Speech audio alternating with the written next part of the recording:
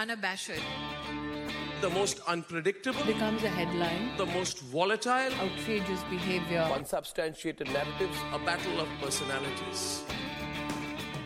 Welcome to Grand Tamasha, a co-production of the Carnegie Endowment for International Peace and the Hindustan Times. I'm your host, Milan. Most of us who work on India often refer to the country as the world's largest democracy and the most enduring democracy in the developing world. However, we have to footnote such statements with the caveat that India experienced a 21-month period of emergency rule in the late 1970s, in which democracy was placed in cold storage. A new book, India's First Dictatorship The Emergency, 1975 to 1977, by Christophe Jaffrelot and Pratinav Anil, breaks new ground in providing us with a comprehensive history and political analysis of this exceptional period. The book grapples with why the emergency was imposed, how it was imposed, and why, in the end, it was undone. Joining me to talk about the book's findings is Christophe Jaffrelot. Christophe is research director at CNRS at Sciences Po, a professor of Indian politics and sociology at the King's India Institute, and of course, a non-resident fellow at Carnegie. I am pleased to welcome him back to the show. Christophe, good to see you.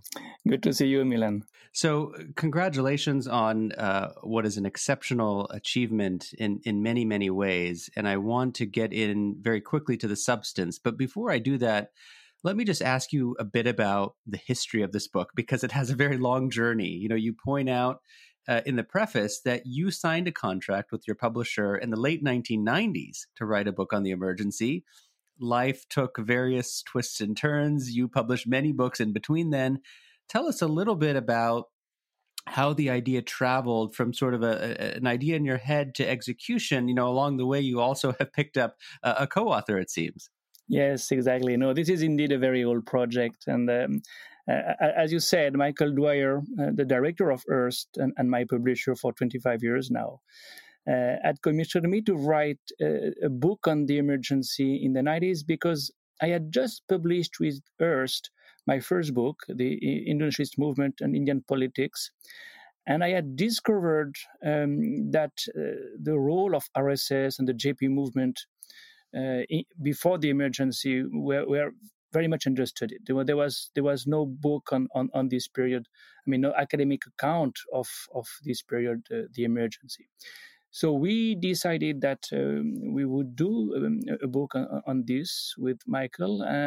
But soon after, in 2000, my biography of Dr. Ambedkar was published, and then 2005, India's Silent Revolution, on the rise of the OBCs in North India. Then I started to work on Pakistan and wrote The Pakistan Paradox for Hearst again. In fact, all these books were for Hearst.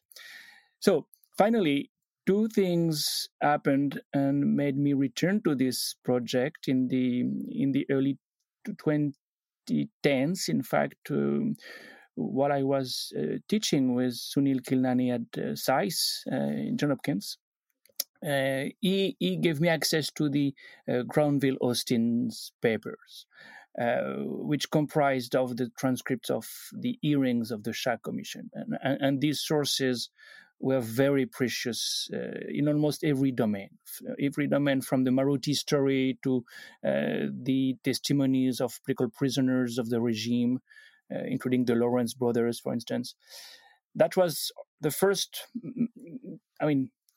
factor for rejuvenating this project. And the second one was that one of my Sciences Po students, Pratinav, Anil, was interested in working on these documents, which were massive. And Pratinav has played a major role in the classification and digitization of these documents, which are now accessible online, thanks to Stanford and Berkeley, and accessible as hard copies, so to speak, as archives at Ashoka University. So, and as you said, we became co-authors because Pratinav is brilliant and very hardworking, and we did this book in 3-4 years, finally. So in the intervening period, that is, you had the idea way back in the 90s, it comes out several decades later. Of course, other books had been published during that time on the emergency, just to name two off the top of my head. Kumi Kapoor's book called The Emergency, Gyan Prakash of Princeton has a more recent book called The Emergency Chronicles. What, in your view, do you think was missing as you kind of look out at the larger literature that was the kind of niche that you wanted to fill? Well, I wanted to write a political science book, a book that would characterize the emergency as a regime. And that would also offer an explanation of the emergency that could be used by non-India specialists as well. It's a case study that can fit in a comparative perspective.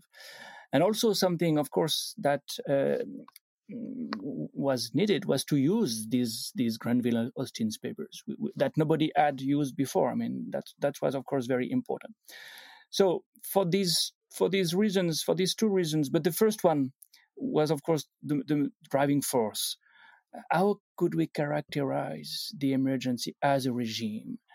And secondly, what had made it possible? And that was something I found interesting in the context of the mid-2010s. But by 2015, we saw authoritarianism staging a comeback and somewhat propelled by similar forces of populism. So to return to the first Indian experience or experiment with dictatorship was not only interesting from an historical point of view, but from a political science point of view. And this idea that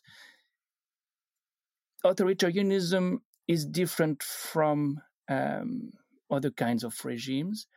And in contrast to post-coup or post-revolutionary forms of totalitarianism, it crystallizes only when it receives some support from other leaders. I mean, beyond the rulers.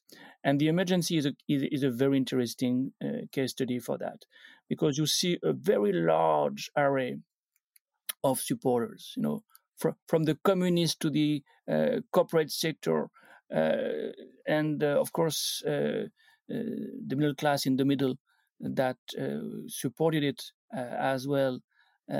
So yeah, it was, I think, one of the reasons why it was not redundant, but a way to bring something new to the knowledge, and once again in some comparative perspective in mind. One of the first questions the book tries to grapple with is exactly what is the nature of the regime that the emergency represents. And, for our listeners who are not political scientists, I would venture to say this is not merely an academic question. Unless you understand the contours and the dynamics of the regime, you really can't understand how it came to be, what sustained it, and what eventually undid it in the end. You and your co-author reject the idea that the emergency was a totalitarian regime, but you do find that it was an authoritarian regime, although not a very kind of straightforward linear one, right? And in fact, one of the most interesting things you document is that the nature of the emergency regime actually exhibits variation over time, right? So as a political scientist, how would you characterize this particular species, if you will, of authoritarianism? Well, we call it in chapter 1 a constitutional dictatorship. And I think that's the starting point, because there is nothing illegal there. It is promulgated by the President of the Republic according to Article 352 of the Constitution. This promulgation is validated by the government, passed by Parliament. It goes to both houses. And certainly thousands of opponents are arrested, but key institutions continue to function. The Lok Sabha, the Rajya Sabha, the lower house, the upper house, all their sessions, with opposition MPs who have not resigned, even after their term is over. These two houses pass laws, amend the constitutions. Parties and trade unions are not banned. Politicians are behind bars in large numbers. Trade unionists are behind bars in large numbers. But the parties and the unions are not banned. And the judiciary is unaffected, They continue to do their job. And nobody resists. I mean, few people resist. And none of them from these institutions. and the Supreme Court validates all the laws and the amendments to the Constitution reducing freedom, including the famous habeas corpus case. So it's a very specific kind of regime indeed. And you can, of course, not call it totalitarian, but even within the wide range of varieties of authoritarianism, it's a very specific kind of authoritarian regime. And in the book, we refer to the typology of authoritarian regimes that Juan Lins has initiated and revisited till he died, in fact, because that's a very good guide for understanding the specificity of this regime. And the type that fits the best is sultanism, a political system where the leader supremo enjoys discretionary power with the help of cronies and thanks to a certain privatization of violence. So the concentration of power in the hands of Mrs. Gandhi and her son, Sanjay Gandhi, plays a key role. In contrast to other authoritarian regimes, which would rely on a party, on an organization, Mrs. Gandhi had no organization behind her. She had to fall back on the bureaucracy. That was the only organization she could use. And in fact, Sanjay, in particular, used bureaucrats like Jagmohan, the man in charge of urban planning in Delhi. But it's true that Sanjay also used, to some extent, a kind of private army, the Nehru Brigade, but that was not as significant as what a proper vigilante group can be. I just want to highlight something that you said, which is truly remarkable, which is that there was nothing illegal in the institution of the emergency. And that raises a larger point, which is that many of the laws and instruments that Indira Gandhi used during this period were laws already on the books. There were tools already in the toolbox on the shelves waiting to be used and waiting to be misused, right? In other words, there was a certain kind of continuity, and you point this out, between the earlier democratic regime and this new authoritarian regime. So I guess the question it begs is, did Indira actually have to innovate at all when it comes to the kind of instrumentalities of governance? Yeah, no, in the conclusion of the book, we write that indeed, to some extent, the emergency is a case of more of the same, rather than a break with the past, to some extent. But you're right. What is particularly interesting is to see that Mrs. Gandhi is using provisions that are there in the Constitution, like Article 352, or laws which have been passed before, like MISA, the famous Maintenance of Internal Security Act, that was there before. She had passed it. In the early 70s, or the Defense of India rules. All these instruments were at their disposal. So, how far did she innovate? She had to innovate, or she did innovate in two ways. First of all, she radically transformed the Constitution, making the executive unaccountable to the judiciary and contesting the fundamental structure thesis that was sacrosanct till then. And they see the legacy of the early 70s, of the populist repertoire that she adopted to fight the Supreme Court in the early 70s. In that sense, there is a lot of continuity. She did not want the judges to decide what was good for the people. The people had voted, and she didn't want to indulge in the tyranny of the unelected. By the way, this is a phrase by Arun Jaitley. The tyranny of the unelected is something that, of course, no populist is happy with. And secondly, she uses state power in a radical way. More of the same in terms of sterilization, yes, much more of the same. Because certainly before there were campaigns of sterilization, but nothing of the magnitude of what India saw in 76. Same with slum clearances, in the name of anti-encroachment drives and cities beautification. Yeah, the poor had experienced that before, but never on such a scale. So these are the two quote unquote innovations that she introduced. I want to ask you a question about ideology, because this is something that I found myself actually reflecting on some misperceptions I had, right? Where you argue that the ideological premises of the emergency, and Indira Gandhi famously launched this 20-point program. It was neither straightforward left of center socialism nor traditional right-wing conservatism as we understand it. The policies she rolled out, you argue, are consistent with quote-unquote populist authoritarianism mixed with quote-unquote corporatism. Yeah. Yes. And I think most of us use as a kind of shorthand, that Indira doubled down on sort of leftist policies, but the story isn't so simple, is it? Yes. Like most of the populists, Mrs. Gandhi had a pro-poor discourse, but her policies did not match this discourse. That was enshrined indeed in her 20 points program. But the 20 points program are really schizophrenic. You have half of these points in favor of the people and half of these points almost in favor of the owners of the factories where the poor are supposed to work. No, the poor have not benefited much from Mrs. Gandhi's policies. And this is, I think, the landmark of populism. The populist is not for redistribution. The populist is much more for status quo. And in the case of land reform, she had promised much and she did not deliver.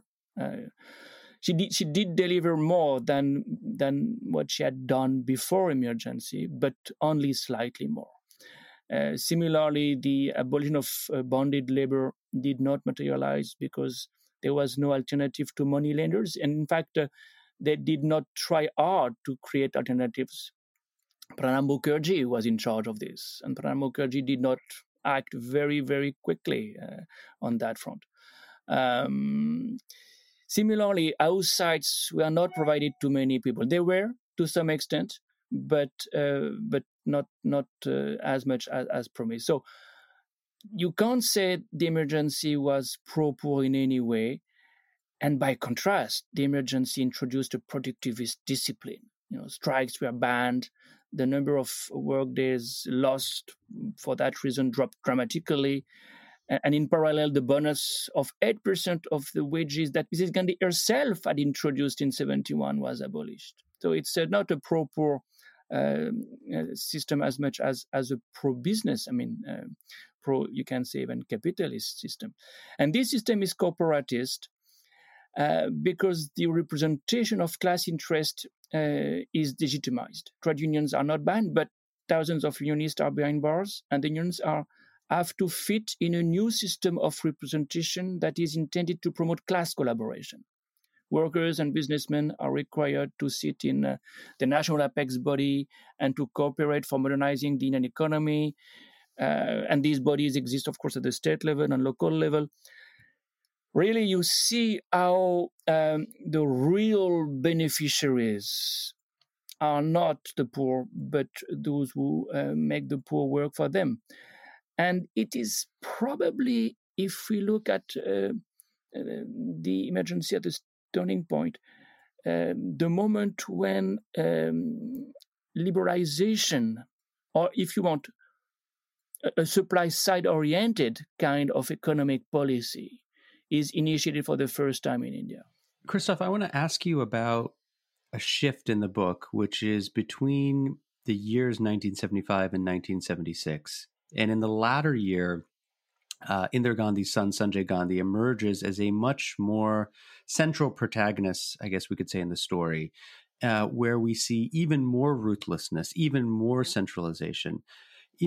Could you help us understand the sort of shift from phase one to phase two? Was there kind of a clear cut point that delineated the two, or was it a kind of a gradual transition? How do we understand these two phases? Well, there is no exact date for this transition. Sanjay was already very active before. He was very much there the day the emergency was declared. In fact, he was the one who gave a ring to the chief ministers.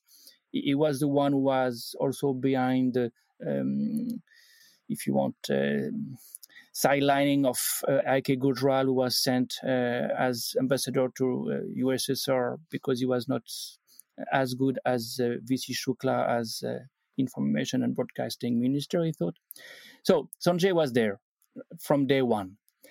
But he asserted himself, certainly, and he developed a parallel power structure gradually. And you can say that this new balance of power became very obvious when the Youth Congress had its convention in November 76. November 76 is, in a way, a culminating point, the culmination of this rise of Sanjay, who had already built his parallel power structure. He had appointed very close friends at important posts. Bansilal became defense minister. Om Mehta was the minister of Home. And in fact, it's interesting. Sanjay related to home ministers, Om Mehta, Pranab Mukherjee, younger ministers, who in fact were much more effective than their seniors, who had been appointed by Indira. So you had a kind of parallel power structure. But by November 1976, you see that Mrs. Gandhi let him grow and acknowledge that Sanjay is very dynamic. The Youth Congress may be at last the cadre party she was longing for. She wanted to transform the Congress party into a cadre-based party as early as the early 70s. But that did not work. And she let him appoint at the helm of the Youth Congress people who had no political culture. You can even say that there is a kind of lumpenization of the Youth Congress and therefore of Congress. And many of these newcomers will stay.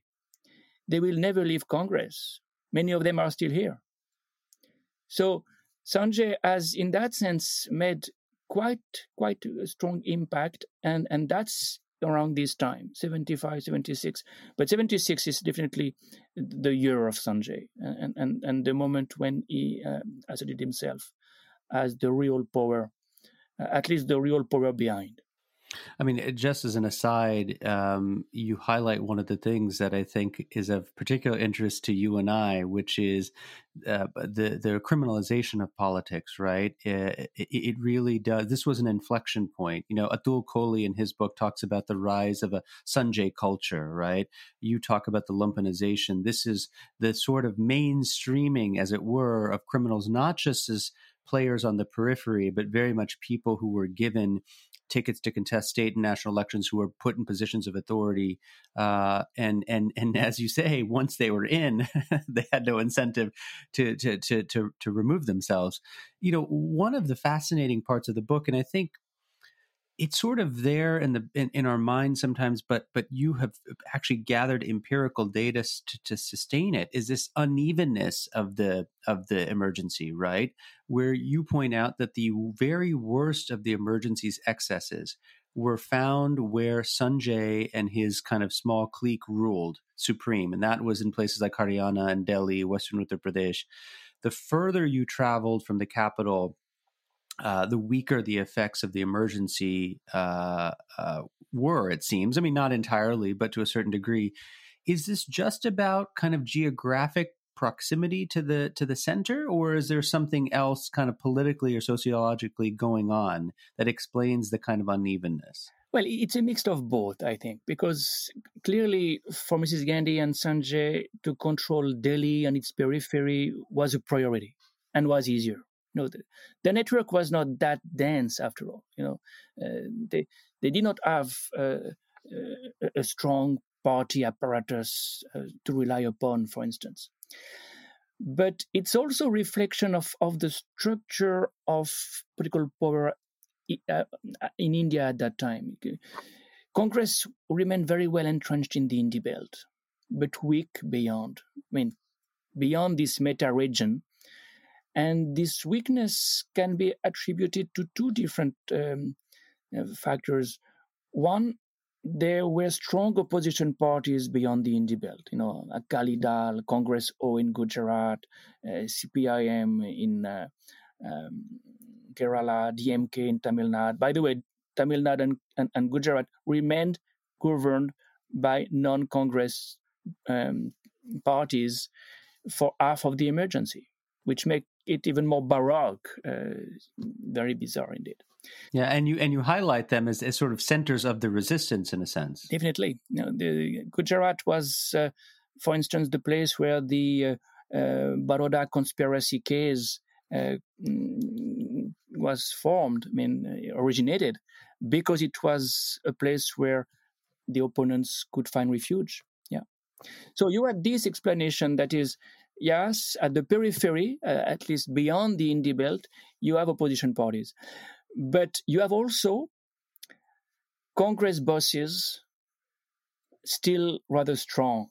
And that's, in a way, a legacy of Nehru's Congress system, when he could not do but appoint, recognize strong party bosses at the state level. So in Karnataka, for instance, Devraj Urs was very much on his own, and therefore the emergency was not the same. It was not at all marked by mass sterilization the way UP, Rajasthan, or Madhya Pradesh were. I want to ask you a little bit about the factors that led into the emergency, right? Because I think a lot of the focus tends to be on two proximate forces, right? So one is clearly the rise of a kind of oppositionist Jai Prakash Narayan movement. The second, of course, is this landmark Allahabad High Court judgment, which invalidated Mrs. Gandhi's election. You certainly give credence to both of these factors, although you argue that those are really proximate factors, but there are two deeper, perhaps more structural factors at work, right? So one is clearly Mrs. Gandhi's own psychology and temperament. But the second also, and I think this is very important, is the deinstitutionalization of the Congress Party and of the government more generally. What do these two factors add, do you think, to the kind of conventional narrative, which tends to focus much more on the proximate ones? Well, they add something very important, because when you have to explain something like the emergency, immediate causes are not enough. You need to understand what made it possible, what makes the imposition of an authoritarian regime possible. And one major condition of possibility led in the deinstitutionalization of Congress, a process that started in the late 60s, in fact. Under Nehru, as I was saying, the Congress system relied on state party bosses who had a strong regional basis. And they were so strong that Nehru had to consult them all the time. In 1969, the split resulted in the departure of many party bosses who formed the Congress O. And the concentration of power in the hands of Mrs. Gandhi gained momentum after the 1971 election. Then she was in a position to appoint yes men as chief ministers and even as ministers. So that was the turning point. Before the emergency, you can say the conditions for the emergency to take place were in place, because when on the 25th of June 1975, she imposes the emergency, she summons a cabinet meeting that will last 30 minutes. And in 30 minutes, nobody really objected. And Sanjay gives a phone call to the chief ministers, and none of them objected. They could not. They were the creature of Mrs. Gandhi. So you see how that makes it possible.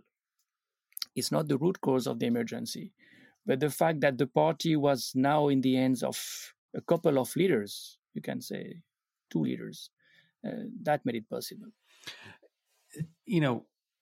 of course, there was very little resistance from within the Congress. But one of the most disquieting findings of your book is even when you look at sections of the media, the judiciary, civil society, even the political opposition, is how so many people and institutions crawled when they were merely asked to bend, right? This is a phrase which has recently re-entered our lexicon, given recent events in India.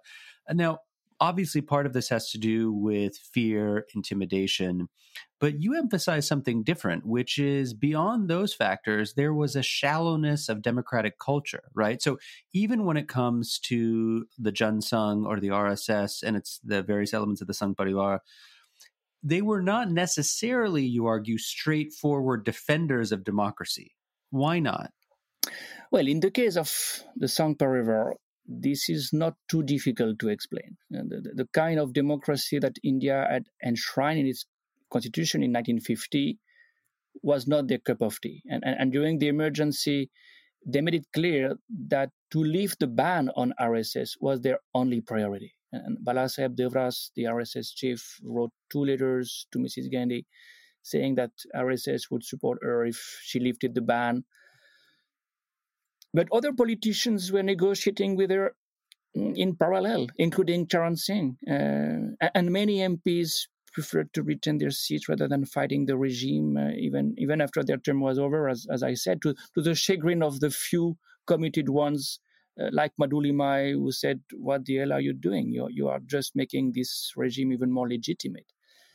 So politicians indeed have not shown such a deep commitment to democracy in many ways, except clear exceptions and remarkable exceptions. But beyond politicians, Supreme Court judges fell in line. Fali Nariman was the only lawyer who resigned. Few journalists resisted. Most of the people adjusted, in fact. This is the word. They adjusted to the new dispensation. And observers like Kuldeep Nayar, who had anticipated a revolt in case of the imposition of any authoritarian regimes, were taken aback because they could not make sense of this passivity. They thought the people would demonstrate en masse. So, yes, this can be seen as a reflection of the shallowness of democratic culture. And this is what I'm working on these days, because that was the most striking discovery we made. And one of the explanations we suggest in the book has to do with what Dr. Ambedkar called hero worship. Hero worship makes it possible for citizens to obey. And I call this the strong man syndrome or the strong woman syndrome. Citizens are prepared, and maybe in India more prepared than in other societies, to accept the diktat of a leader, provided he or she displayed charisma. And charisma is a very important notion here. And I draw this from, of course, Max Weber's sociology. And in Weber's sociology, charisma is not necessarily based on virtuous deeds. It doesn't necessarily does the good. It's defined as the quality of an individual who does things extraordinary. And Mrs. Gandhi had done things which were extraordinary. After all, she had broken Pakistan into 2 pieces. She had tested the first nuclear device, and she had imposed the emergency. This is not good, but it's extraordinary, and people are mesmerized. So you have this respect for the strong man or the strong woman that has probably cultural roots, and that probably neutralizes some of the democratic culture.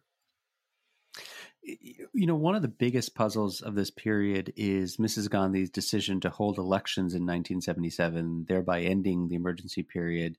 Of course, we know the outcome of that election. The Congress was utterly routed by the Janta coalition. And you talk a little bit about the factors and the miscalculations that perhaps went into that.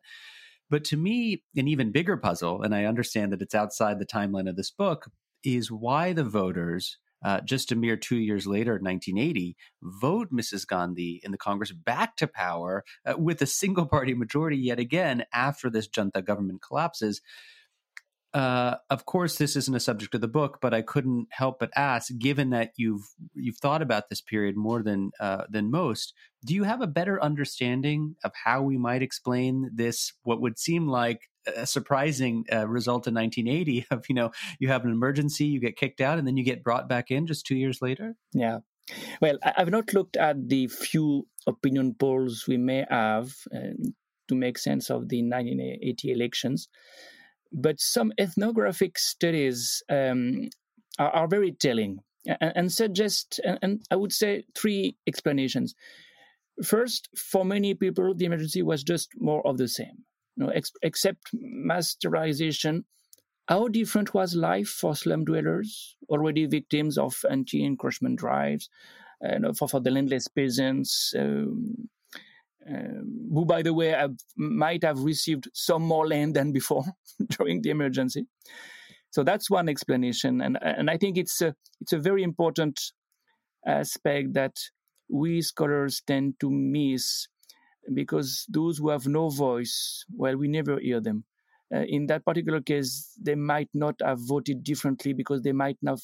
In many cases, they might have not felt a substantial difference. But then there is another explanation that ethnographic studies are very interesting in reading. They do not attribute the victims, when they have suffered, what had happened during the emergency to Mrs. Gandhi. Mrs. Gandhi is beyond accountability. That's what you find in the book by Emma Tarlow, Unsettling Memories. She has interviewed people who have been victims of the emergency 15, 20 years later. And none of them would consider that she was responsible for what happened. You have to go back to Vasily Grossman for understanding what it reflects in terms of hero worship. And that's the third explanation. Yeah. I fall back on this idea that, you can say the hero cannot be wrong. And my third explanation is India needs a strong leader. Even if we have to suffer, we do have to rally around a strong leader. This is the strong woman syndrome again. Especially after the fiasco of the Janata Party government. The Janata Party could not stay together for more than 2 years. India needs a strong leader, and they gave a weak government. We are back to this, I would say, psychological explanation that explains also why democratic culture may be shallow.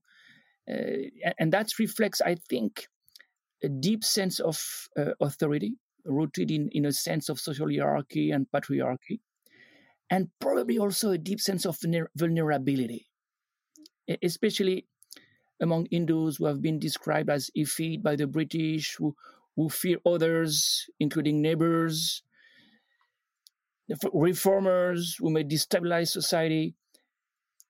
Authority is very important. So even if, yes, she did the emergency, but we better have someone who did the emergency and can lead the country as a strong leader, rather than weak prime ministers. Well, I can't let you leave, Christophe, without asking you to reflect on the current period.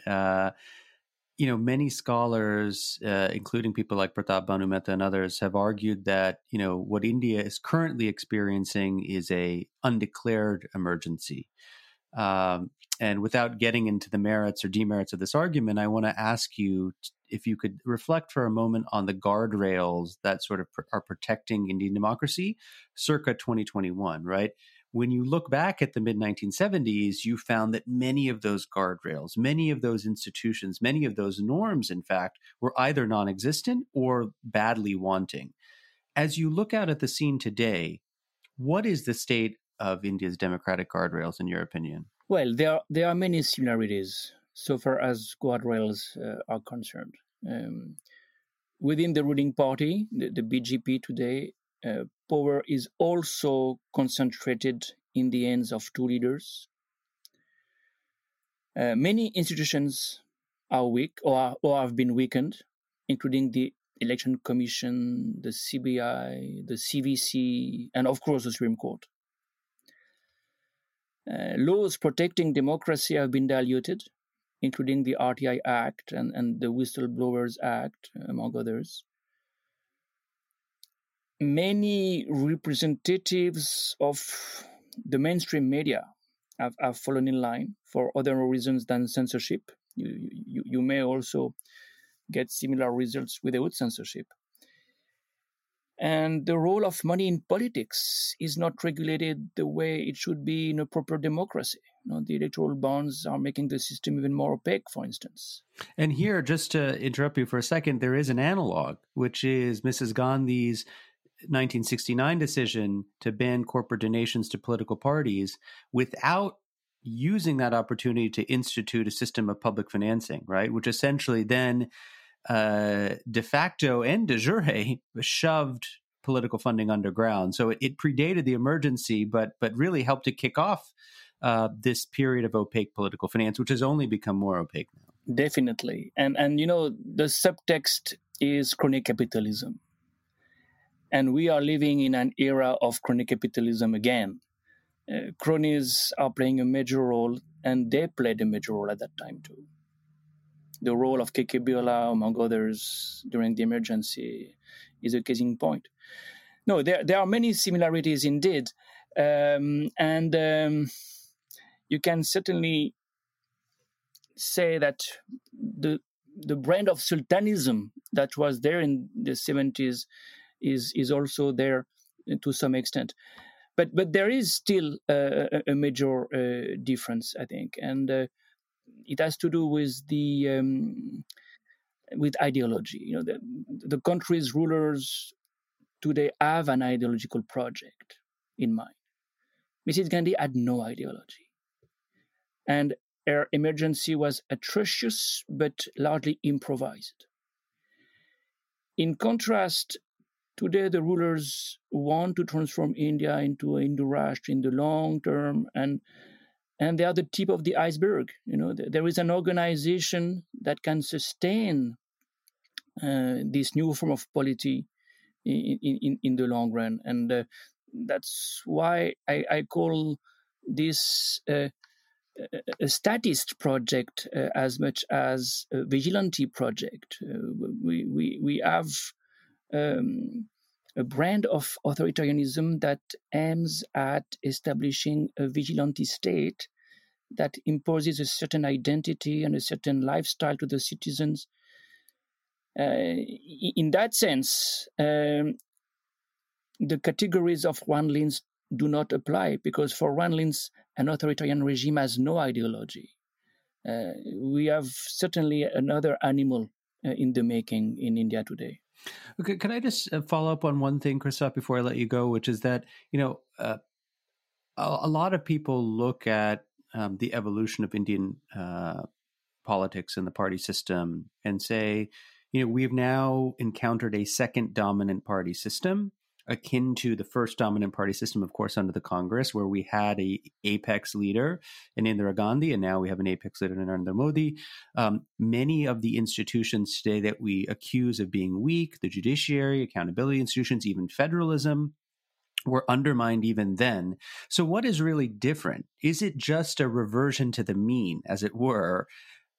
If I'm understanding you right, you're arguing that while those similarities may hold, the difference is in ideology and therefore, I guess, the vision of the nation. Is that right? Yes. And that's why, for me, it's not so much a different party system. It's a different political system. Because what is at stake is the constitution of India. It's a different regime. It's not only a different political competition within the existing regime. And it makes a difference of kind, not of degree. This is something we will be in a better position to appreciate after 5, 10, 15 years. But already after 6 years, do you know many countries changing so quickly in 6 years?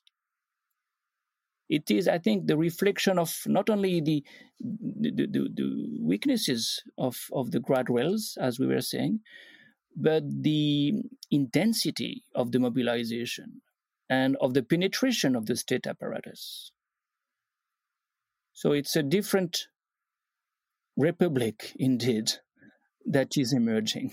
So, Christophe, one last thing, and it seems to be a perfect segue to plug your next book. Tell us about your forthcoming book on the contemporary moment, soon to be published by Princeton University Press. Could you just give us a quick 30-second preview? Yes, there'll be 3 parts. There are 3 parts in this book.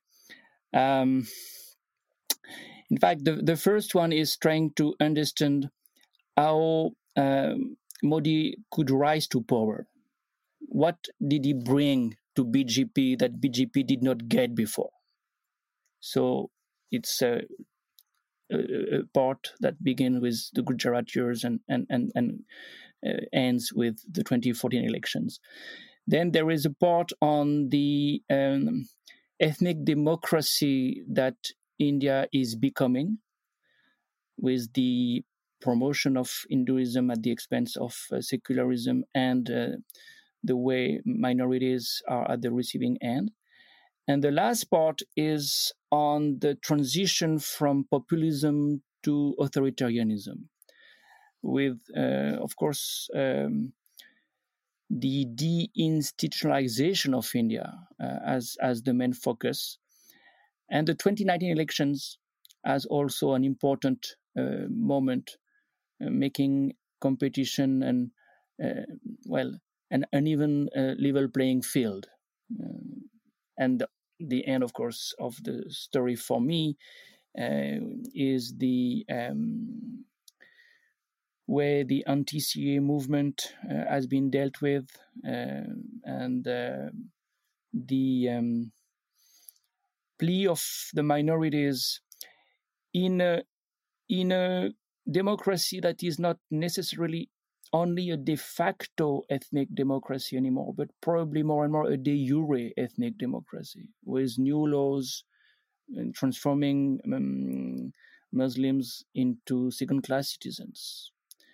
So that's why I stop and where I stop.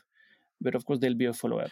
Well, we hope that you will come back and talk about this next book, because of course it's will be of great interest. But congratulations on this. My guest on the show this week has been Christophe Jaffrelot. He is the co-author with Pratinav Anil of the fascinating new book, India's First Dictatorship, The Emergency, 1975 to 1977. I know that your forthcoming book has had a maybe not equally long journey, but a very long journey. And congratulations. Those of us mere mortals wonder at your productivity and the amount of time you have in the day that you extract so much out of. But thank you for sharing a small bit of that time with us. Thank you, Milan. Thanks a lot. Grand Tamasha is a co-production of the Carnegie Endowment for International Peace and the Hindustan Times. This podcast is an HT Smartcast original and is available on htsmartcast.com, India's fastest-growing podcasting producing platform. You can also find us on Apple Podcasts, Spotify, Stitcher, or wherever you get your podcasts. Don't forget to rate and review. It helps others find the show more easily. For more information about the show and to find the writing we referenced on this week's episode, visit our website, grandtamasha.com. Production assistance comes from Jonathan Kay, Tim Martin is our audio engineer, and Cliff Jayapranada is our executive producer. Thanks for listening, and see you next week. This was a Hindustan Times production, brought to you by HT Smartcast. HT Smartcast.